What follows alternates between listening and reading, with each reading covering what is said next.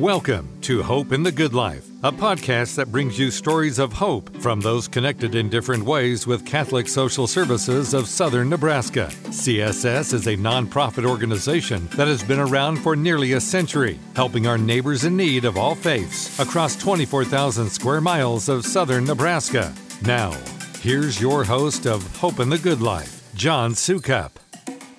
Welcome once again to Hope in the Good Life. Faheem Rashidi, my guest today, owner of Lincoln Pharmacy, came to the capital city in 2000 from Afghanistan and was resettled here by Catholic Social Services. Today, he's helping to provide hope in the good life to refugees just by telling his story of hope. And he'll be sharing that with us today. Faheem, thanks for joining us. Thanks for having me, John. Absolutely. Well, let's start from the beginning. Why did you leave Afghanistan in the first place? John, I left Afghanistan just like you see today that thousands and thousands of people are leaving. It was not safe to live there anymore. Even though I was a child at that time that we left Afghanistan, but my mother, she needed to get out of there and find a safer place for the kids. What was that journey like to leave? I still get some nightmares about it. No shoes, holding my mother's hand, running around. And when I saw the same thing in August of 2021, it just reminded me, I for a moment, I thought that I'm walking and running and finding a safe place for myself and my kids. Scary. Yeah, I can only imagine.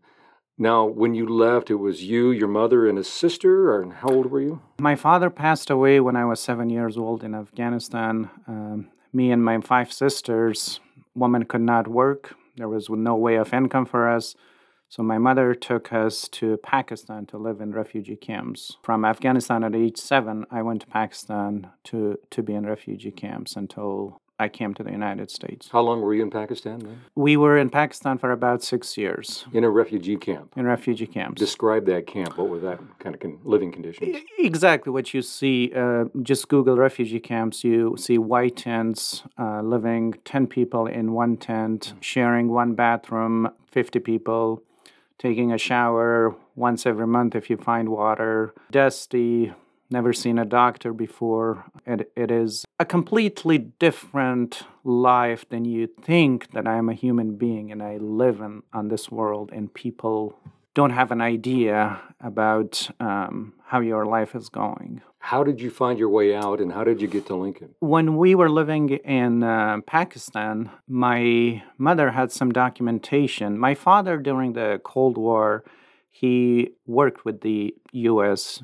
for over 45 years. The United States had a huge base reconstruction company in southern Afghanistan, and that's where my father worked. We had some documentations. And when we lived in Pakistan and we knew that there is this opportunity, that's how my mother kind of approached the embassy and see if there is a way for us to come to the United States. Did you ever imagine you'd end up in a place like Lincoln, Nebraska? No, never. What did you imagine? I actually never thought there is life beyond those refugee camps. I always thought that this is how everybody in the world live, that you live in this white tent with many other people. That was the top of, the dream that I thought you have. But as we got closer to big cities and going through this process, then I knew that there might be something beyond the white tents that we see every day.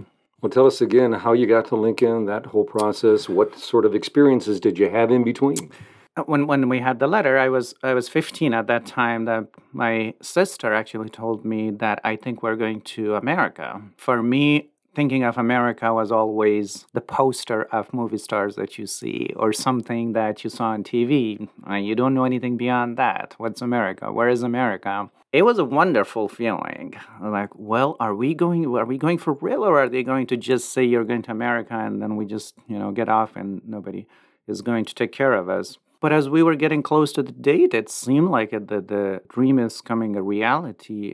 The whole feeling, it was just getting a reality until we sat in this huge plane from Pakistan that we were going to America. I've never seen a big plane like that. For a while, I was really shaken, kind of like, well, this doesn't seem good. Can we turn back? Because it's very scary.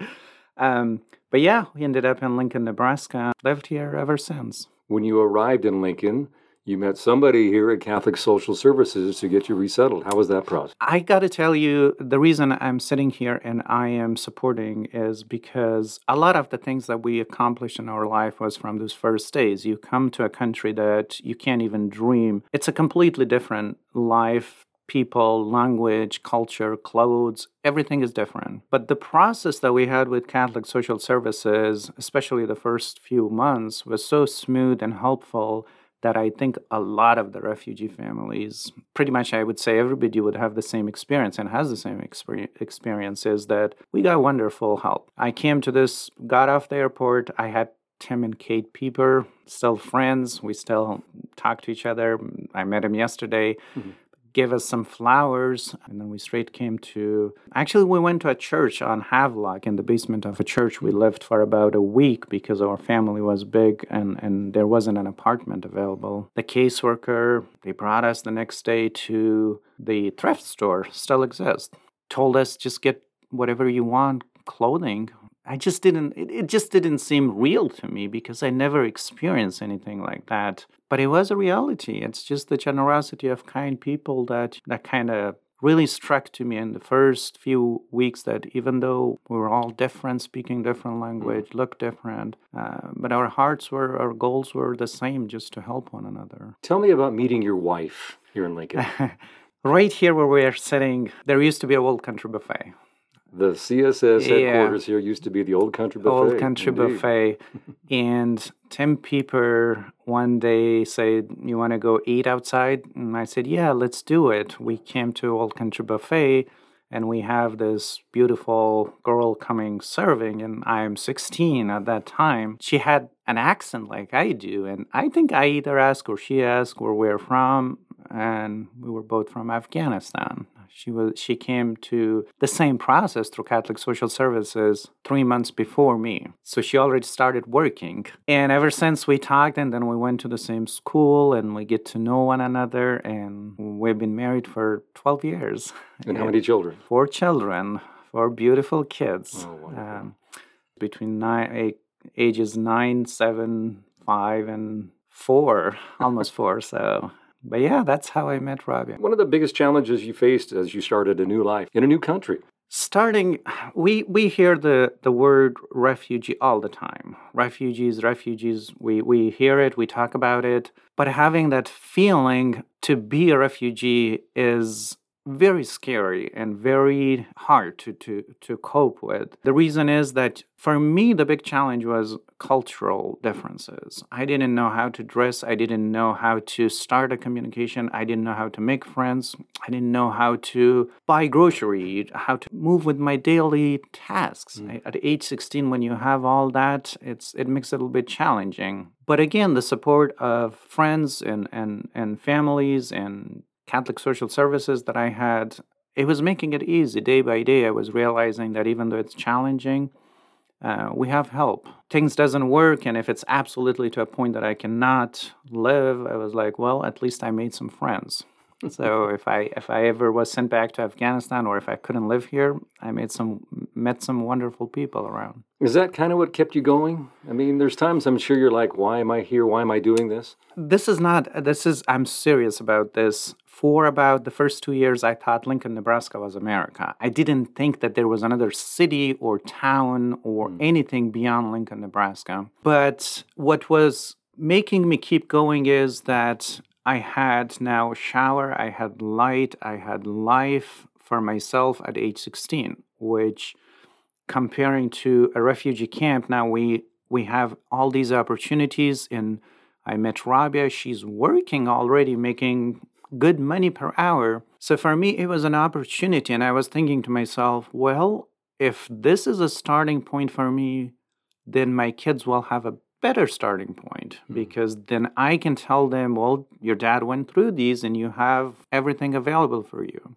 So I made it a goal to put every minute of my life to work, make sure I get somewhere. What was your first job? My first job was at Kawasaki, preparing painting rooms for the morning shift. I was working at nighttime, kind of preparing all the painting equipment for the morning staff so they can do their duties. Were you working among some other refugees as well? There was another person that I met here at Catholic Social Services. He was from a different country, but we didn't really think. Now that we live in a country that everybody speak this different language, and I felt so comfortable. So it made it easy for me to make friends. He was from Iran, and we both were taking one car to work back and forth. It was a night shift job. It was the best feeling to get that first paycheck, which I don't think my parents made it in a year. I think it was probably $180, my first paycheck that I had. Oh my gosh. I think I still have the pay stub that I kept. So you started working, and now you're a successful businessman. You own Lincoln Pharmacy, 33rd and A. How did you get that far? It is, again, that, the hope and the opportunities that you have. If I get these opportunities at age 16, why not follow it? Why not pave the path for other refugees that are coming to tell them, share my story? So for me, education was always important. My mother never went to school, but she would every day tell me that if you want to have a good future, you your education completed. If you complete high school, go to college. If you complete college, she said education never ends. So you graduate, you get your doctorate degree, there's always something new that you learn. And I think that stuck in my head. And I always, even though she's not here, every time I walk into the pharmacy, I think about my mother on how much she pushed us to be educated. I was walking to schools. I didn't have a car. I couldn't take a bus because I get motion sickness. Otherwise, I would have a headache and vertigo the whole day. So I would ride a bike in December to school and then walk back and forth. The whole goal for me was that hopefully if I succeed, I can share my story with the rest of my family members that are younger than me too, that if you work hard, you will get your goal. Which is the American dream. Exactly. I always heard the American dream, but it is real. The opportunity is not everywhere, John. You will get this opportunity to come to a country, start something from scratch, where you start everything from scratch and you become a pharmacist and you open your own pharmacy and then you help other people. This is something to appreciate. This is something to be proud of. And this is something to be, not selfish about it. If you share it with others and help others can do the same thing. I belong to a business group, and that's one of their core values, givers gain. Exactly. Yeah. Exactly. Definitely. So what are you doing to help pave the way for others? The first thing I do is to meet the families, the refugees. We will focus on Afghan refugees because I speak the language, I talk to them. But refugees, right now we see a lot coming from Ukraine. And this, unfortunately, will not be the last that we say things end. There might be another country that will see refugees. But the best thing is that to focus on the kids. Adults and elderly, they will have the opportunity to communicate, talk, get to know people, but kids are the one that will really push the future of that family. They learn English pretty quick. They can be helpful to the parents to translate, to help. So my focus always is to meet with the family. The first thing I do is share my story, tell them how I got here and make them feel comfortable and tell them, if you want to be successful, if you want to be independent, make sure you send your kids to school. Make sure they get educated and make sure you learn the culture. It will make it easy for you. Then we'll help ask them what their needs are. Everybody is in need here when they come in. But I think the biggest need is the welcome, so you feel part of the community. That was at least a big change for me when somebody would smile at me and tell me, hey, how are you? You're from Afghanistan. Welcome. I felt really happy when I was walking home. Like, well, that person is not really thinking about me, just go home. Not that I don't see it. I still see it. People still sometimes directly stop, tell me something. But I focus on the 9 people that are welcoming me instead of one person pushing me. So say I was a refugee from Afghanistan. You're sitting in front of me right now. What would you tell that person? I would tell you that you are in America And I would share, and the thing that I would tell him is the American dream. For you live here.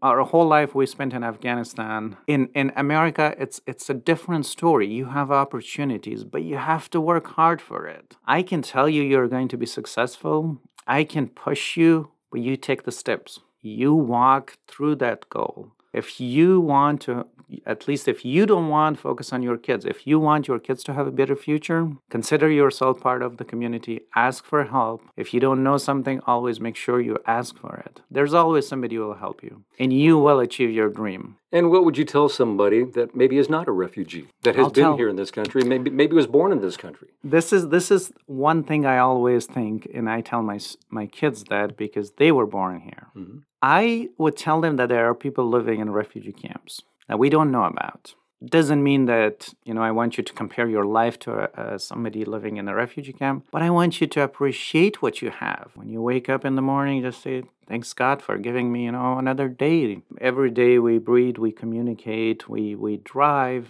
We never know what happens. Whether you're born here in America or somewhere else, everything that we have. The light. I never had a light. You have a light when you wake up. You go to the bathroom, you turn on your light. Somebody will laugh at that. People don't have that. People wait until the next sun come out to go do their homework because they didn't have light to do that homework at night. You have all those opportunities. You have everything. Put it to use.